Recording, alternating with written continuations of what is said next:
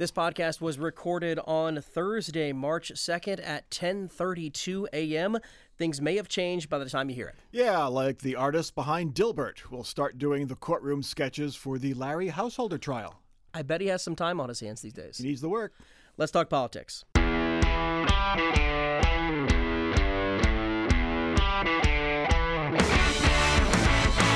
This is Snollygoster, WOSU Public Media's weekly look at Ohio politics and all those snollygosters or shrewd politicians out there. I'm Steve Brown. And I'm Mike Thompson. Coming up in the podcast, Larry Householder takes the stand in his bribery and racketeering trial. But first, this week we get the other side of the abortion rights amendment issue. That's right. Last week we spoke with an abortion provider from Cleveland who is leading the effort to convince voters to change the Ohio Constitution to guarantee the right to an abortion. The amendment would enshrine abortion rights in the Ohio Constitution. The state would have the ability to ban abortions after the point of viability, which is generally considered to be between 21 and 24 weeks. After that point, abortions would only be allowed if the woman's life or health is in danger. Now, we are still waiting for Attorney General Dave Yost's decision on the amendment's language. That decision is due Friday. It may have happened by the time you hear this. That's how it goes sometimes. If approved by Yost and then by the state ballot board, supporters of the amendment would have until early July to gather 414,000 verified petition signatures in order to get on this November's ballot. Joining us this week to discuss his opposition to the proposed amendment is Mike Gonidakis. He is president of the leading anti-abortion rights organization in the state, Ohio Right to Life. Mike Gonidakis, welcome to Snollygoster. Thank you, gentlemen, for having me. Well, this proposed amendment would essentially codify what was the Roe versus Wade decision in the Ohio Constitution. Why shouldn't Ohio do that? Well, several reasons. First being that policy does not belong in our state constitution. Sadly, we currently have craps, blackjack, and poker in our state constitution when the out-of-state interest in the gambling world came in. And instead of working with the legislature, went straight to ballot, and now it's stuck in there. We can't change it. We can't do anything about that. And abortion doesn't belong in there either. It's currently not, of course. And if we want to have these debates in the halls of the State House, we elect Democrats and Republicans every 2 years, 4 years in the State House, and a governor. That's where these decisions should be made, not in our state constitution. Now, Mike, polls have consistently shown that a clear majority of Ohioans support legal abortion with restrictions, in particular the Roe decision. How optimistic are you that you can convince a majority of voters to reject this? My friend, as you said a few moments ago, we're still waiting on Ohio's Attorney General, at least at this time, to determine if the language as drafted meets the requirements or not. But let's just make an assumption for this podcast here that he says the thumbs up, it's good to go. Well, I can tell you what you just stated is, while accurate in the polling, that's not what their constitutional amendment says. In fact, it's just the opposite. It's deceptive and deadly. In fact, it allows for abortion on demand up to and through the 9th month, amongst other things. And that's a bridge too far for Ohioans, even pro-choice Ohioans. Now, let's talk about this first, this up through the 9th month. You know, 98% of abortions in Ohio occur before viability. There are some that occur after we don't know exactly when, but 0.7%, less than 1%, occur after the 21st week of pregnancy, according to the Ohio Department of Health using 2021 statistics. Roe has been in place, because right now Roe is still in place in Ohio, for 50 years. How many people have gotten abortions that late in a pregnancy for reasons other than the life and health of the woman? I'll answer that question directly with one caveat. Respectfully, Roe is not the standard in Ohio right now. 20-week pain capable is the standard. Our heartbeat bill's in litigation right now, but the standard is 20 weeks. Okay, Roe 20 is weeks. viability, Yep. which could be 24 to 25 weeks. Now, to answer your question directly, Mike, look, whether it's 1, 10, 5, however many it is, what Planned Parenthood wants to do is enshrine in the Constitution that on any given day in the state of Ohio, if they're successful, a woman wakes up who's 8 or 9 months pregnant, and if she chooses and says, hey, I just don't want to be pregnant anymore, she can have an abortion and kill an otherwise living, breathing baby. That can happen now, Mike. That can happen now. No, it can't, because now we have a 20-week ban. Yeah, but after 20 weeks, they allow for the health in life of the mother. You sit on the state medical board. how many times has a physician come before the state medical board for providing an abortion that late into a pregnancy? Well, a doctor doesn't have to come before the state medical board if they perform an abortion post 20 weeks to save the life of the mother. It's perfectly legal, unfortunately. But you're saying that the standard, they're going around that they're having an abortion on demand for all intents and purposes, convenience sake. That would go before the state medical board. How many times has that happened in your tenure on the board? Bill, I've been on the medical board for 11 years, and we've have not had that case because it's illegal in Ohio currently. Now, if the Planned Parenthood gets their constitutional amendment through, it will be legal, and that no one would ever come before us, and a woman could just have it any day of the week. That's what I'm trying to say. That's how it would not be legal. It would not be legal. Here's how it reads. The abortion would be prohibited in the professional judgment of the pregnant patient's treating physician if it is necessary to protect the pregnant patient's life or health. It's specifically in there. So it would be illegal if the woman's health or life was not in jeopardy. An abortion after that point would be illegal. It doesn't. They could certainly have said that, Mike, but they didn't. They don't preclude any abortions. They just say these can happen. Look, when we put something in a state statute, that's different. Courts can interpret it. We can massage it. There could be rules written by the medical board, board of pharmacy, so on and so forth. But in the Constitution, you're going to read it by the strict letter of the law. If it's not in there, then it's not applicable. That's why it's so sloppily written. How should it be written? I know you're on the other side, but how could it be more? I'm not giving them advice on how to write their. No, but how could it be more clear? What would satisfy you that what your concern is that women would have abortions in the 7th, 8th, 9th month of a pregnancy for reasons other than to save the person's life? I mean, how could it be more clear than what they have? Well, I'm not going to give any pointers or tips to the abortion industry, but I would say if their intent is to prohibit late-term abortions except to save the woman's life, then just say it. Just say that. Again, here's how it reads. The state may be prohibited if in the professional judgment of the pregnant patient's treating physician, it is necessary to protect the pregnant patient's life or health. So we'll move on to other issues, but that's basically what it reads. Mike, let's talk about the campaign now. You predict that this will be expensive and nasty. I think those were your exact words. What do you mean by that? What are you predicting? Well, this will be the largest grassroots advocacy organization in the state's history, but we will engage. We've already done it. We started many months ago, not knowing if they were going to go to ballot in 23 or 24. And we have coordinators in all 88 counties. Keep in mind that our faith-based community is allowed to engage in ballot initiatives. They can't say, obviously, vote for or vote against a person because of their 501c3 status, but they can get involved in issue campaigns. We have countless some mega churches, medium-sized, small-sized churches that are going to be 100% behind us. And no one is more motivated than us in an off-year election to ensure that this proposal from Planned Parenthood doesn't win the ballot. We have to raise tens of millions of dollars. Ohio is a expensive state with 10 media markets, and to run a 30-second commercial in Cleveland is outrageously expensive, but it is what it is. We're not going to be outspent. Well, we won't be able to outraise Planned Parenthood. They're going to raise money from California, Hollywood to New York City, but we will raise the necessary revenue, whether that's 30 million, 50 million, I don't know. We're in the process of raising now, and things are going well. But at the end of the day, we will be in all four corners of the state of Ohio with our 150 pregnancy centers, our 55 Ohio Right to Life chapters, and many more to come out and defeat this initiative. Mike, this has been a historically the debate on this has been very, very tense and honestly nasty sometimes, the tone of this debate. How, quote, nasty will the tone of this campaign be? I mean, will people see pictures of fetuses, for instance, in your campaign literature or even in commercials? Well, anyone can do anything they want. Our formal campaign will have a very pointed strategy as it relates to telling the truth to Ohioans that what happens if they vote no, yes, and what happens if they vote no. You can't stop anyone from expressing their First Amendment rights. So if there's an individual or another group that comes in from out of state and has campaign tactics that's different than ours, I can't influence that or do anything about that. And neither can Planned Parenthood, of course. So free speech reigns, of course, and freedom of assembly reigns. I can't predict what may or may not come. But what I do know is if telling the truth is nasty, well, then it's going to be nasty. But we will tell the truth of what would happen if abortion rights activists get what they want in our state's constitution.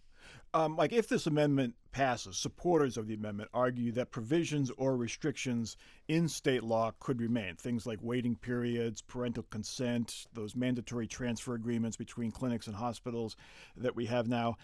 Do you agree that those restrictions would remain if it passed? Completely disagree. In fact, on your colleague Ann Fisher's show earlier in the week, for which I participated in, the advocate for Planned Parenthood said that this would all be litigated in court. All the laws, all the administrative code rules, and the medical board and board of pharmacy would end up being litigated in court if it's seen as a these are my words, as a hindrance to the right of abortion. So everything's on the table: parental consent, 24-hour waiting period, health and safety standards at abortion clinics. It's on the table, and it's going to go to a local judge in Cincinnati that is pro-choice, and it'll be enjoined in every single one of our laws until it gets up to the Ohio Supreme Court, of course. So they're trying to circumvent the legislature, Mike, and put all these issues in the hands of local courts in Hamilton County, Franklin County, or Cuyahoga County. Again, let me just read exactly what it says, which lays credence to what you just said. The amendment reads, "The state may not interfere with the reproductive rights, quote, unless the state demonstrates that it is using the least restrictive means to advance the individual's health in accordance with widely accepted and evidence-based standards of care." So it does leave room for challenging restrictions, it appears. Yep. And they said, and they telegraphed it the other day, as I said on your colleague's show, and they're going to litigate every single issue because they want abortion on demand, no limits or restrictions in Ohio.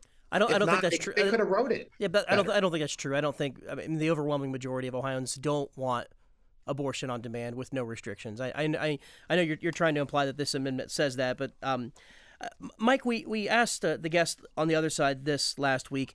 Do you think this will settle the issue? You're implying that, or you're saying outright that this amendment, if it passes, then restrictions on abortion would be very hard. Do you think whatever happens here, do you think this will settle it? If it passes, will Ohio Right to Life give up the fight to ban abortion, or do you think if it fails, will the other side give up their stance, or do you think this will settle anything?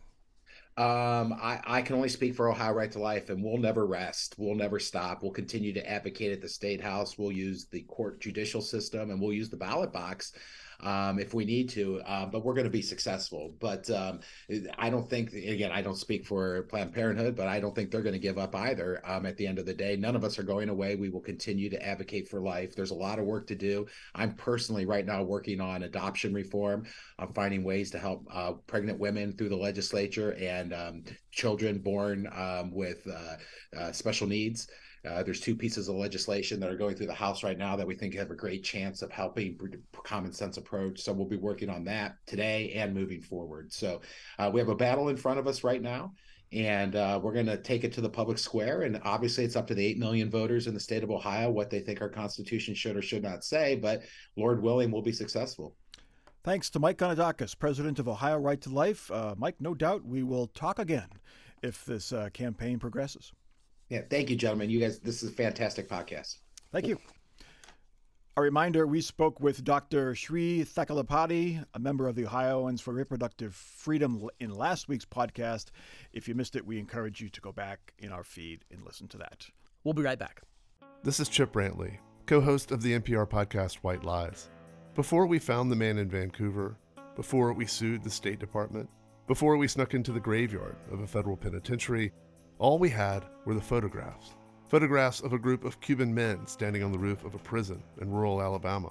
That's this season on the NPR podcast White Lies. Welcome back to Snollygoster from WOSU Public Media. Somebody is not telling the truth in the Larry Householder bribery and racketeering trial, or at least someone's memory is really failing them. Yes, one of the two. In what would have been must-see TV, if cameras were allowed in federal court, the former House Speaker took the stand this week to tell jurors he is just an underdog state lawmaker trying to do good by the people of Ohio. He did not take $61 million of money from First Energy to coordinate a scheme to have the state approve a $1.3 billion bailout for the company's 2 Northern Ohio nuclear power plants. A householder strategist had testified the scheme was hatched at a Washington, D.C. steakhouse the weekend of Donald Trump's inauguration in early 2017. Householder said he did not go to the steakhouse, but instead went to a pizza palace with his wife. Yeah, Householder describes his interaction with First Energy executives more or less as informal meetings. Now, First Energy has pleaded guilty to bribing Householder in return for bailing out those plants. I love that Larry Householder testified. First of all, I want to say that first off. I love that he put his money where his mouth is. Even if you don't believe him, he is going down fighting, and he did not take a plea bargain, obviously, and he did not even take the Fifth Amendment. He might take the Fifth Amendment during cross-examination. I don't know. No, you can't now. You can't now? Nope. That's how that works? You can't do it? No, you can't do it. You can't take the Fifth on the questions you don't like. Oh, yeah. Okay. I would do that. That would be my strategy. No, that's again, I just want to say first off, I love the Larry Householder show. I watch every week. If I could see it on TV, I would watch it in person.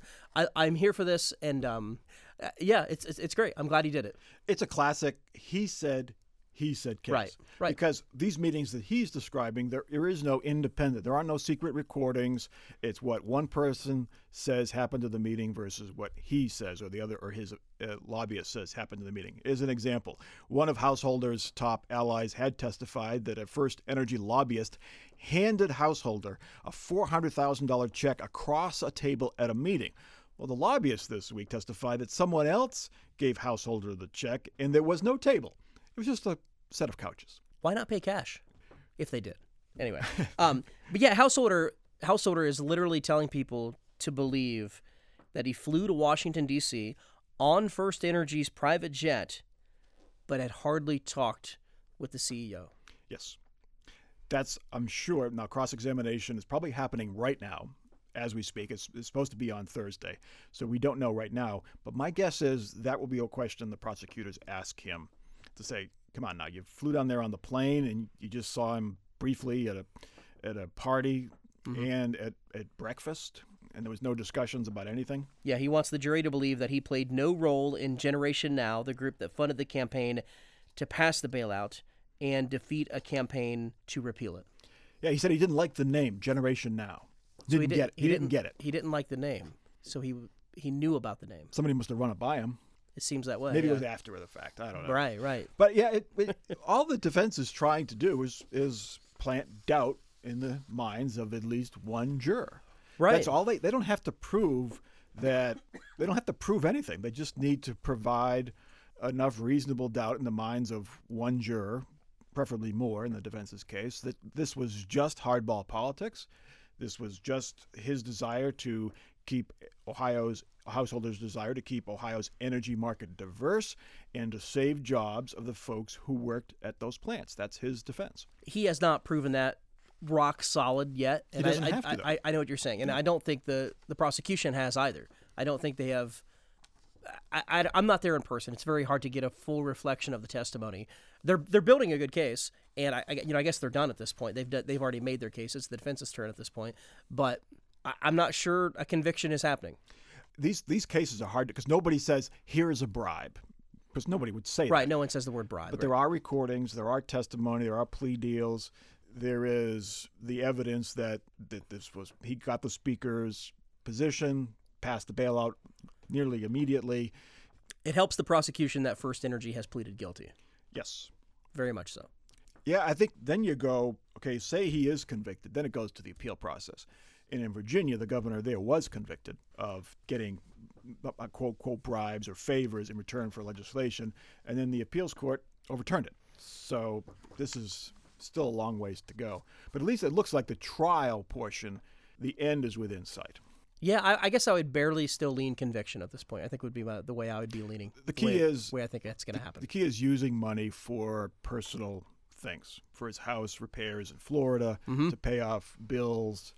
He claims it was a loan, but there was no loan documents. He didn't repay the loan that we know of. That might be something that he's going to have a hard time explaining away. We'll see.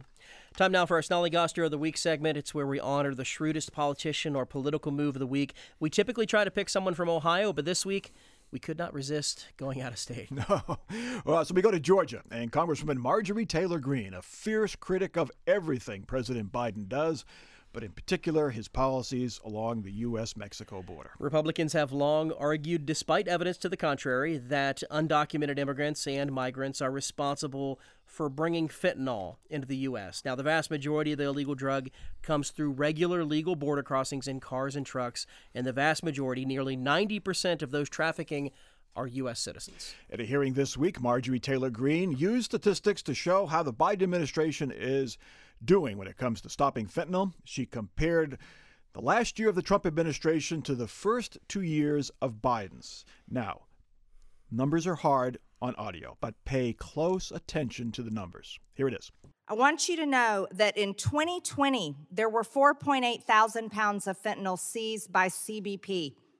But in 2021, fiscal year 2021, it increased to 11.2 thousand pounds of fentanyl was seized by the CBP. That is a direct result of Biden administration failure policies. Now, here we are in to date, fiscal year 2023, they have already seized 12.5 thousand pounds of fentanyl. The Biden administration is failing this country by not protecting our border and securing our border and stopping Chinese fentanyl from being brought into our country illegally by the cartels, and people are dying every single day because of it. Now, in case you missed it, in 2020, Trump's border security seized 4,800 pounds of fentanyl. Biden, in 2021, seizures more than doubled to over 11,000 pounds of fentanyl. And Biden, so far this year, seizures are close to triple what they were in Trump's final year. So by her argument, the dramatic increase in fentanyl seizures is evidence that our borders are unsecure, and Biden doing a worse job than Trump by seizing a lot more illicit drugs. Now, she would argue because Trump was tougher on undocumented immigrants than Biden, less fentanyl came across and less was seized. But again, the federal government says 87% of those arrested for trafficking in fentanyl are U.S. citizens, not asylum seekers, migrants, or undocumented immigrants. So for trying to use data to paint an inaccurate picture, Congresswoman Marjorie Taylor Greene, you are our Snollygoster of the Week award winner. As divisive as she is, I think it's the first time she's won. I think so. Yeah. Congrats to her. That will do it for this week's edition of Snollygoster, which is part of the NPR network. As always, be sure to leave us a good review on Apple Podcasts or wherever else you get your podcast, and just tell your friends about us. For our student producer, Katie Genius, our audio producer, Eric French, and our digital producer, Michael DeBonis, I'm Steve Brown. And I'm Mike Thompson for Snollygoster from WOSU Public Media.